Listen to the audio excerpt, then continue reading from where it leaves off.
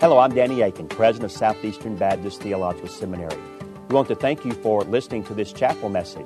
Our mission at Southeastern is to seek to glorify the Lord Jesus Christ by equipping students to serve the church and fulfill the Great Commission. We hope that you enjoy this chapel message and that you will visit our website.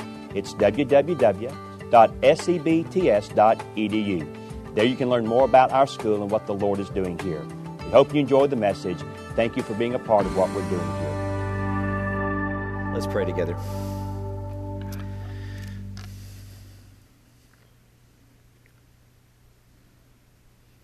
Father, as we quiet our hearts and come into your holy presence, we're mindful that it's only because Jesus shed his blood on the cross that we have this new and living way open for us into the very presence of God. And I pray that now you would send forth the awesome power of the Holy Spirit of God, that the Spirit would do his special office and work in our midst, which is of elevating and exalting Christ. That we would have a greater estimation of his worth and value and his excellence.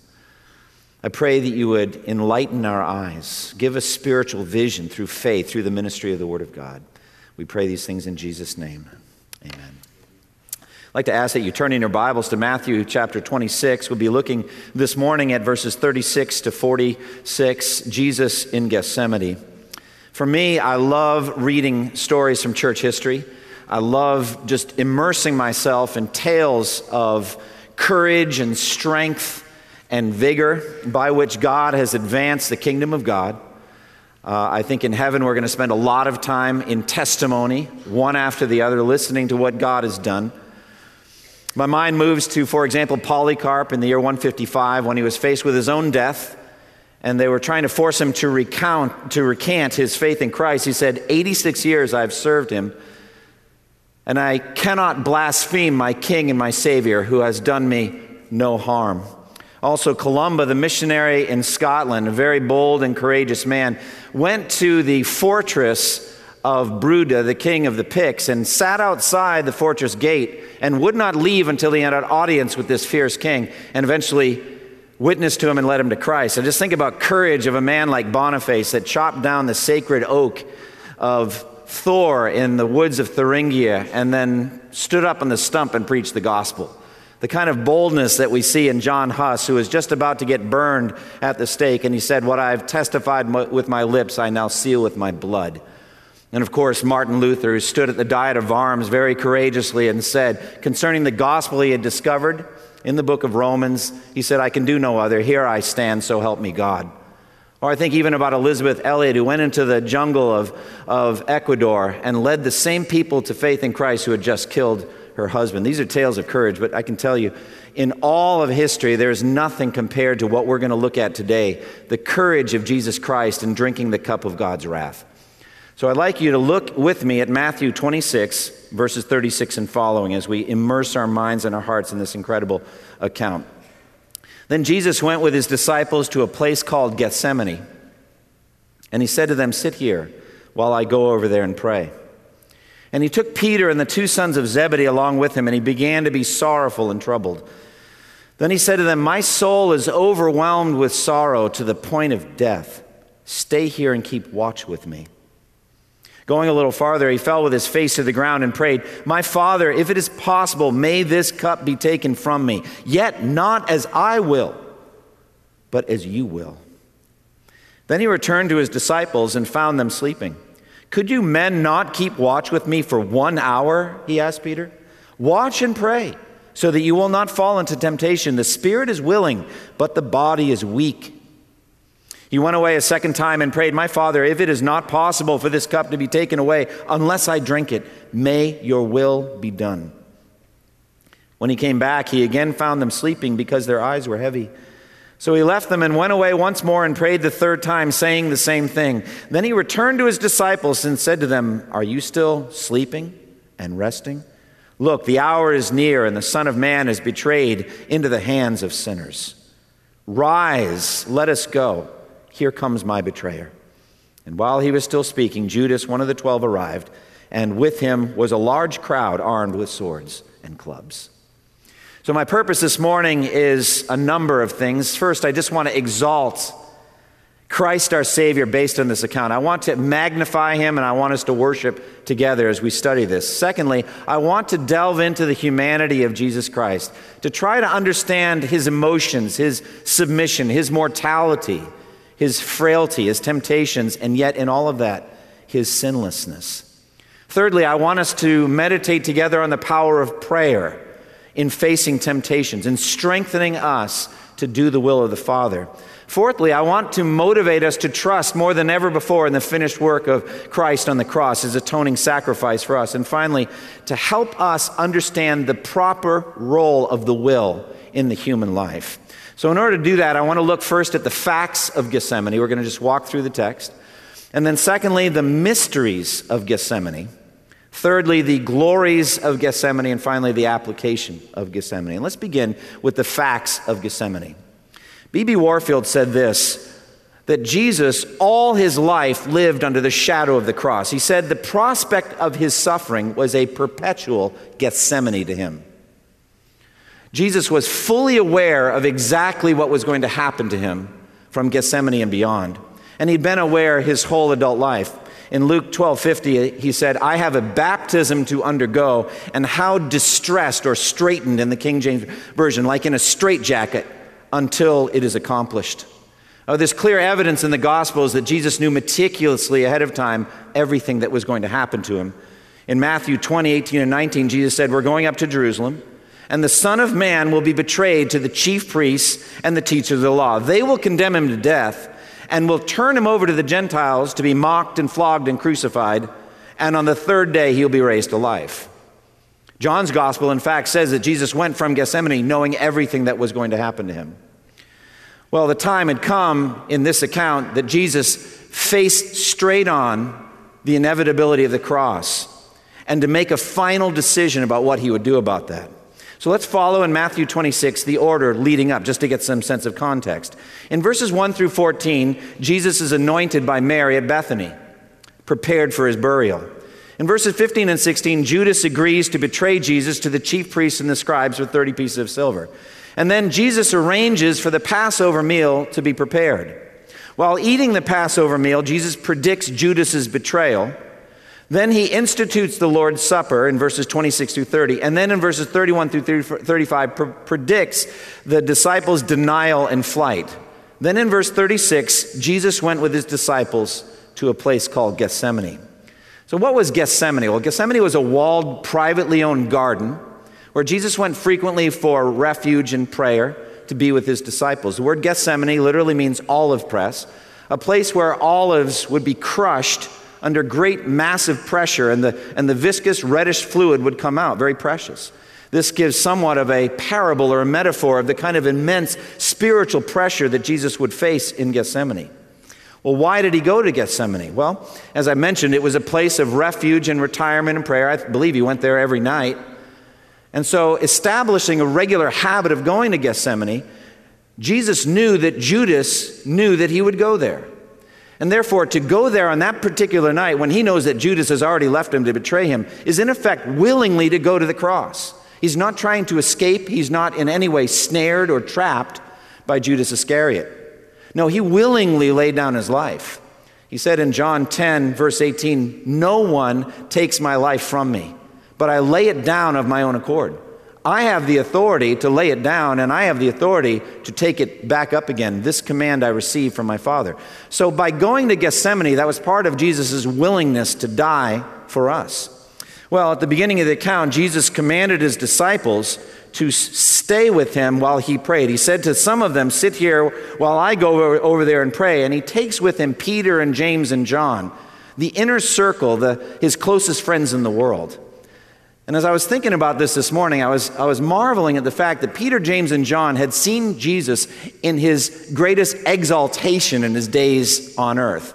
On the Mount of Transfiguration, they saw him radiant and glorious, his face shining like the sun. Now they would see him in his time of greatest humiliation on earth, literally groveling on the ground with drops of blood falling from his face. And so he wanted to be with them, and we see the humanness of Jesus in this. He wanted to be close to his friends as he went through this great suffering.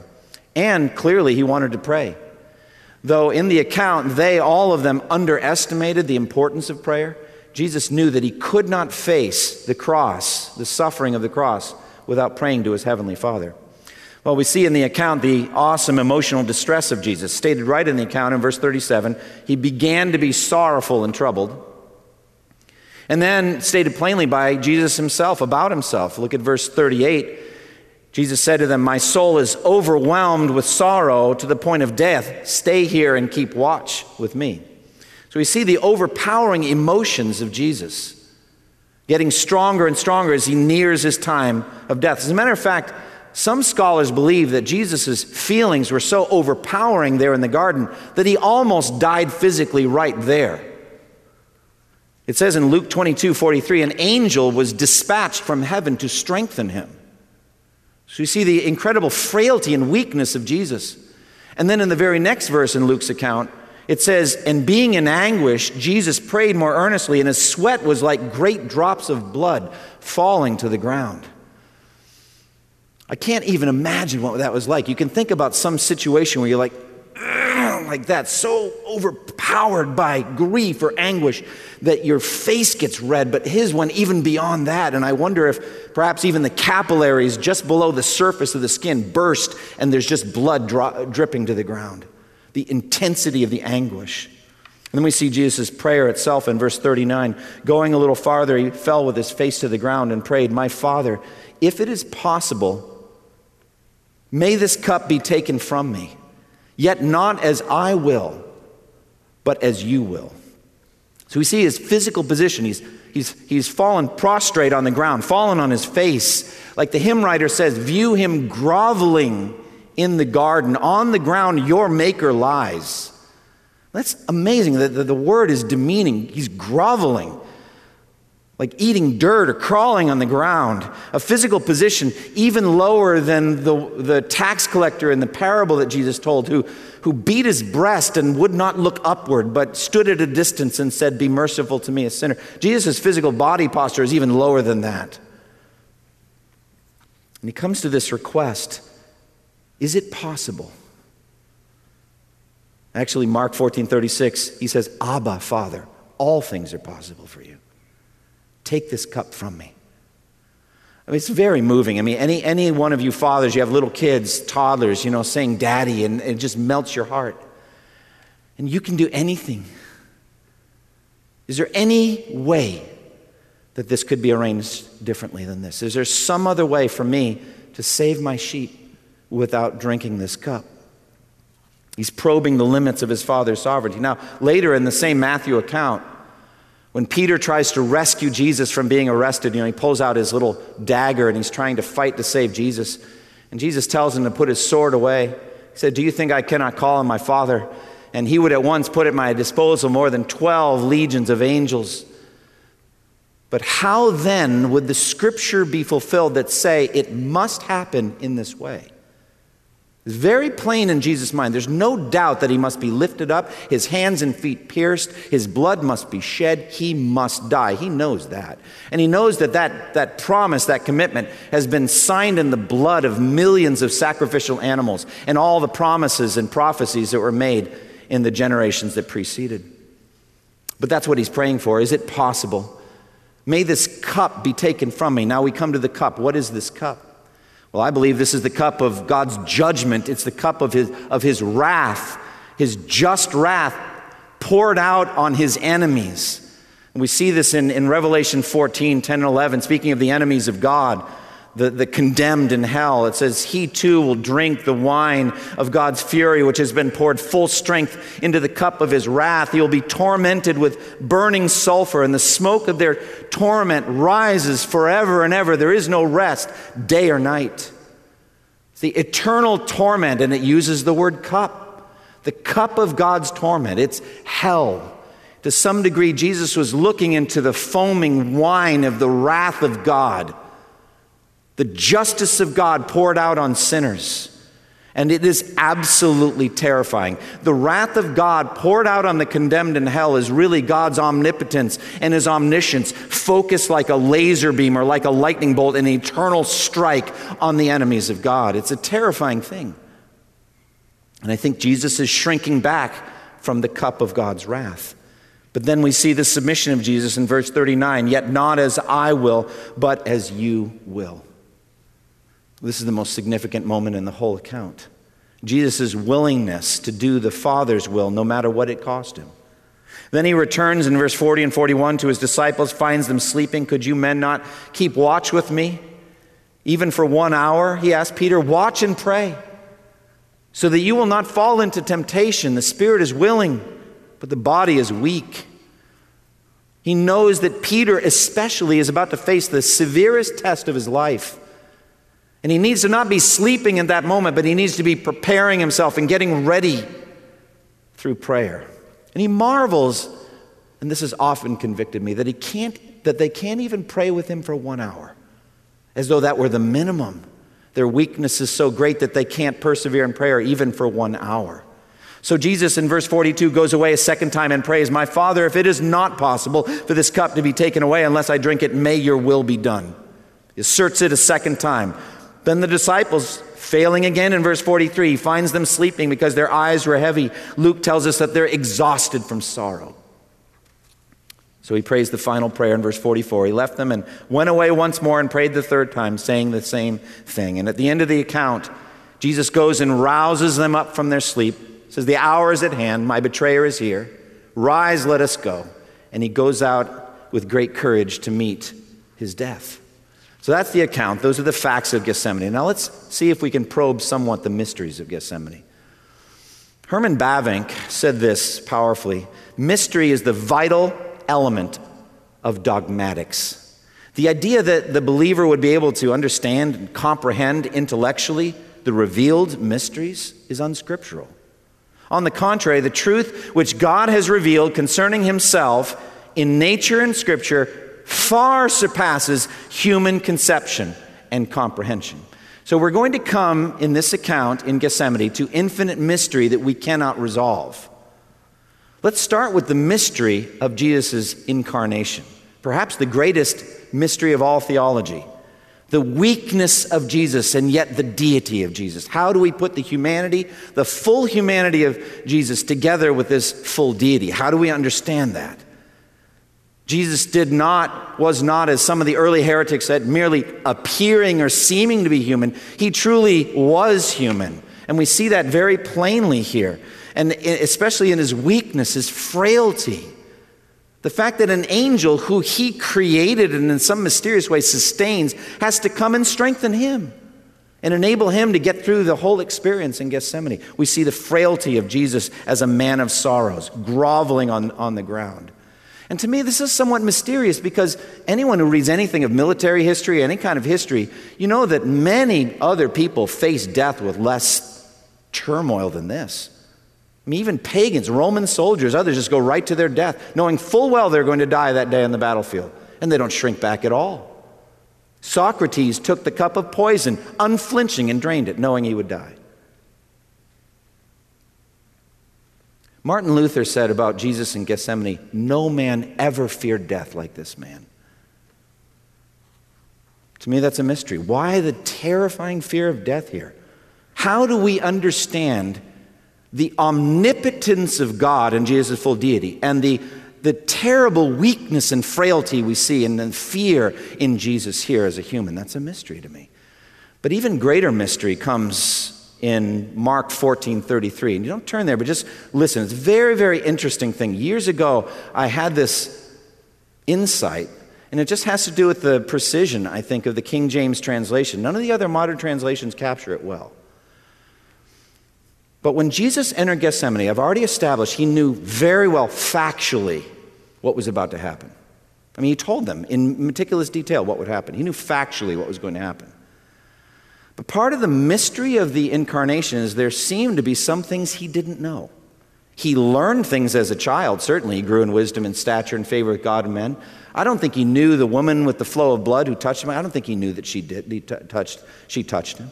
He didn't know the exact day or hour of his return in Matthew 24. There's just some things. So how in the world we get omniscience together with not knowing something, I don't know. You can work that out. Same thing with how do we get omnipotence together with this frailty? But in Mark 14:33, the King James Version translates it this way, and he taketh with him Peter and James and John, and began to be, listen to this, sore amazed, and to be very heavy. Now, I did some research on that word, and it's an excellent translation in the King James. It has to do with, let's say, the crowd's reactions to Jesus' miracles, his ministry, or to the apostles' ministry in the book of Acts, use the same word, or Mary and the women, their reaction at seeing an angel from heaven at the empty tomb, amazed and a bit terrified. It has to do with something has hit you in a way that astounds you, amazes you, stuns you. As I said, none of the other translations really carry that sense of amazement over. So I meditated, how could Jesus, who knew full well, meticulously the details of what was coming, how could he be amazed? And the more I meditated, I said, there's knowing, and then there's knowing. And there's just a deeper level of knowing that the Father revealed to him. I look at it this way, like a revelation that came on his soul from the Father of what it would be like to drink that cup of his wrath. It'd be like seeing a postcard from the Grand Canyon versus sitting in an IMAX theater with a 30 or 40 foot high screen and sense-around sound, and you're taking a helicopter ride in the film through the Grand Canyon. It's just a whole different experience, much more overpowering. Ephesians 1 talks about the eyes of our heart being enlightened, and so God can pour out a vision or a sense of reality. And we knew the facts of it, like, I know Jesus loves me, but no, he can pour out a sense of that so much greater than you ever thought was possible. Well, here, I think the Father unleashed on Jesus a fuller revelation of what it would be like to drink the foaming cup of his wrath on the cross. And Jesus was literally knocked to the ground. Now, you may ask, why did the Father do it? Well, I think he did it so that he could ask his Son if he would still drink it. This is what it will be like. Will you still do it? You may ask, why didn't he do it earlier? Well, look at the effect. Jesus, I don't think, could have gotten through a single day of life knowing to that level what it would be like in his humanness. And that brings me to the infinite majesty of Jesus' courage. It's like some conversation is happening in the spiritual realms between the Father and the Son. The Father is saying, my beloved Son, this is what it will be like. See it, look at it. The Son's knocked to the ground. The Son asked, Father, is there any other way? Any other way that I can save our people than me drinking this cup? The answer comes back, no, there is no other way. Will you drink it anyway? And then comes that incredible, sublime moment of courage, the greatest moment there's ever been in human history. I will drink it, not my will, but yours be done. The final mystery I want to look at with you is the mystery of the prayer itself. Not my will, but yours be done. Are we thinking that they're in somehow opposition, that Jesus is willing something different than the Father? Perish the thought. Jesus said, I and the Father are one. Isaiah 53, it says it was the will of the Lord to crush him and cause him to suffer, and the will of the Lord will prosper in the servant's hand. So Jesus was delighted in the will of the Father. So we're not in any way saying that the will of Jesus was different than that of the Father. So what are the glories of Gethsemane? Well, we see free will properly used on full display. We have the pinnacle example of how human choice should work. Jesus had no sin nature holding him back, no corruption. He was free, and he used his free will perfectly to do the will of his Father. From that point on, Jesus would only be able to escape death by exerting supernatural power, and that he would not do. Secondly, we see the glory of the justice of God on display in slaughtering his own Son. To many people, it's troubling. They have trouble with substitutionary atonement. They have trouble with the Father torturing and murdering his only beloved Son. They struggle with it. Natural fathers, normal fathers, love their sons and will do anything and everything they could to deliver them. Charles Spurgeon, making this point, told a story from antiquity of a father whose two sons were condemned to die. And the authorities gave him the ability to choose one of them to save him. And the father looked at the face of his older son and the face of the younger son and back and forth and back and forth and was utterly paralyzed by the decision. He couldn't render either one of them to death, and so was so completely paralyzed that they just killed them both. Well, I think any father knows exactly what we're talking about. How then can our loving Father, God is love, slaughter and pour out his wrath on his son? Well, I don't fully understand the depths of that, but one thing I know, foundational to that is the fact that Jesus was fully willing to go.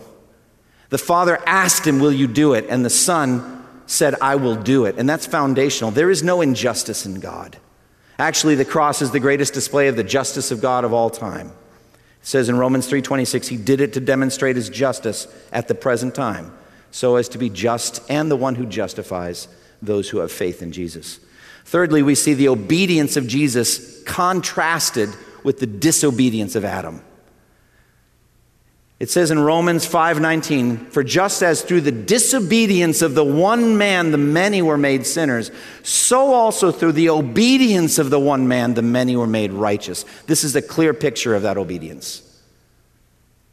Jesus learned obedience through the things he suffered. The author to Hebrews says in Hebrews 5:9, and it also says in Philippians 2, Jesus being found in appearance as a man humbled himself and became obedient to death, even death on a cross. And we see the perfect love of Jesus for his Father vertically and for us. Love is measured by cheerful sacrifice. The more you love, the more you are delighted, personally delighted, to sacrifice for another. The greater the love, the greater the sacrifice. The converse, the greater sacrifice, the greater love, as long as it's done with delight. God loves a cheerful giver, and Jesus did this for the joy that was set before him. He endured the cross so that he might bring to salvation sons and daughters. And finally, we see the courage of Jesus. There is no greater display of courage. This is something that I've meditated on recently, and it's like, oh God, thank you for the boldness and the courage of getting up off the ground with a bloody face and walking out of that garden to the cross for me. So, application, what do we take from this? Well, first and foremost, let's just trust in him for the salvation of our sins. To some degree, the shedding of the blood of Jesus began there in Gethsemane and went on through to the cross. And Jesus shed his blood that our sins might be forgiven. Trust in him for the forgiveness of your sins. And as you are sharing the gospel with lost people in this area and to the ends of the earth, portray clearly the obedience and the blood atonement of Jesus Christ as the foundation of the gospel that we preach. So just celebrate this gospel and trust him and worship Jesus through the power of the Holy Spirit for what he did for you and me. But even more than that, you remember James and John asked to sit at Jesus' right and his left, and Jesus said, you don't know what you're asking. Can you drink from the cup that I'm going to drink? They said, we can, not knowing what they were talking about. Jesus said, you will indeed drink from my cup. Now, we do not drink the cup of God's wrath. Jesus drained that to the dregs for us. But we do drink the cup of affliction and suffering. And everywhere on this campus, I see this word go. And God is going to be sending you, my brothers and sisters, all around the world to do ministries. And at some point in your ministry, whether you're reaching out to an unreached people group, or you're doing church planning somewhere in the North American context, or you're going to do some church revitalization, or even working with a healthy church to cause its ministry in that community to flourish, you are going to be handed a cup of suffering at some point. And the Father is going to ask you, are you willing to drink it?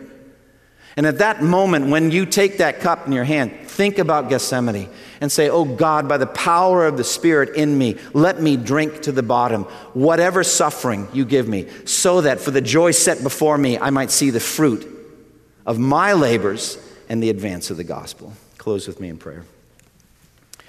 Father, we thank you for the infinite depth of the Word of God and the sober scene of Gethsemane. And God, I pray that you would take the truth of this word and press it deep into our hearts.